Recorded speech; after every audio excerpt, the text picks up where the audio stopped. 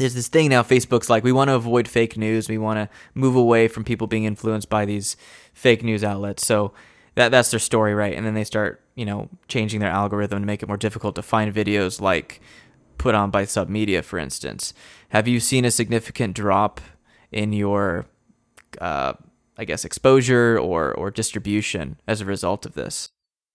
Oh yeah, without a doubt. I Yeah. mean, and you can ask, keep asking independent media makers, but not just them, even big outlets like the New York Times and other big mainstream media. Everybody's being affected by this, and it was a kind of catch-22 situation because we didn't start the first. It was the stimulator page. We didn't start that on Facebook. It was a fan who did it and eventually handed us the page to us because it became popular. Mm.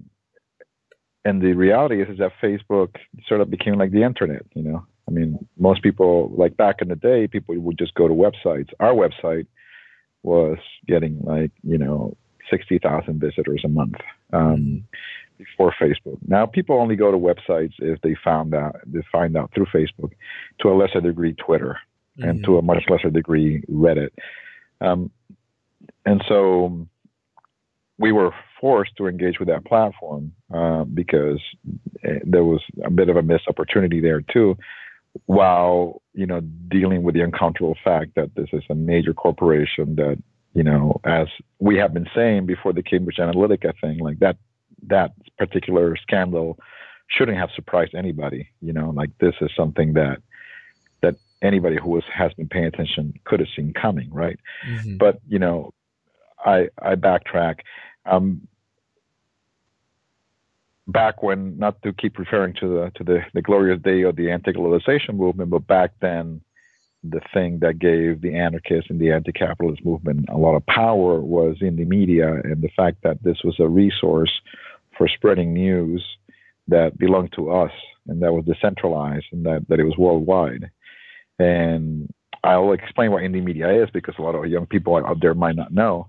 Indie media, what still exists, there's certainly like a very small fraction of what it used to be. It was a global network of independent media centers and websites that were local, but part of a network. So there will be like an independent media center in Seattle, another one in Brisbane, Australia, another one in Cape Town, South Africa, for instance. Even Palestine had an indie media center, and it was open publishing. And so these folks were hugely making a huge breakthrough. So before YouTube, you can post videos there. Before Twitter, you can actually post short stories that will appear in a Twitter-like feed called the Newswire. You could post photos like in Instagram. It was all that in one platform before any of these things sort of became commercialized and basically put everybody else kind of like in a very last place in terms of like ranking and all that stuff. And so, but this belonged to us, and at this particular moment in time, specifically in the anti-globalization movement, we could tell our side of the story. We could talk to people on the street and say why they were going to this protest, why they were trying to stop the World Trade Organization or the G20 meetings, or the World Bank meetings, right? Those are the big three that people were going after, and all these free trade agreement convergences. And it was hugely effective, and then people began organizing through that and through email lists, right? And now all of this stuff is really, if you don't have an event on Facebook or a protest on Facebook, you're missing out on like a potentially huge pool of people. But the problem is, and this is what hackers and media actors always tell us, this shit does not belong to us. And so the fact that we invest in building our profiles on these platforms that don't belong to us makes us hugely vulnerable, because one, Submedia could get kicked out of Facebook at any moment, and we have no real legal recourse to sort of fight it, Right.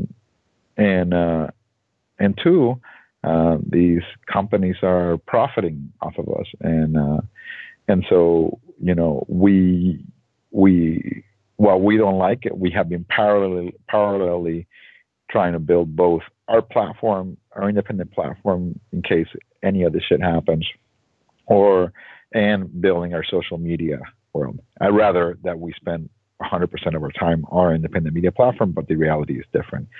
But who knows? I mean, like now that Facebook has basically pulled the rug out of everybody, now it's just like we have to, reflect and start to boost our own independent media structures.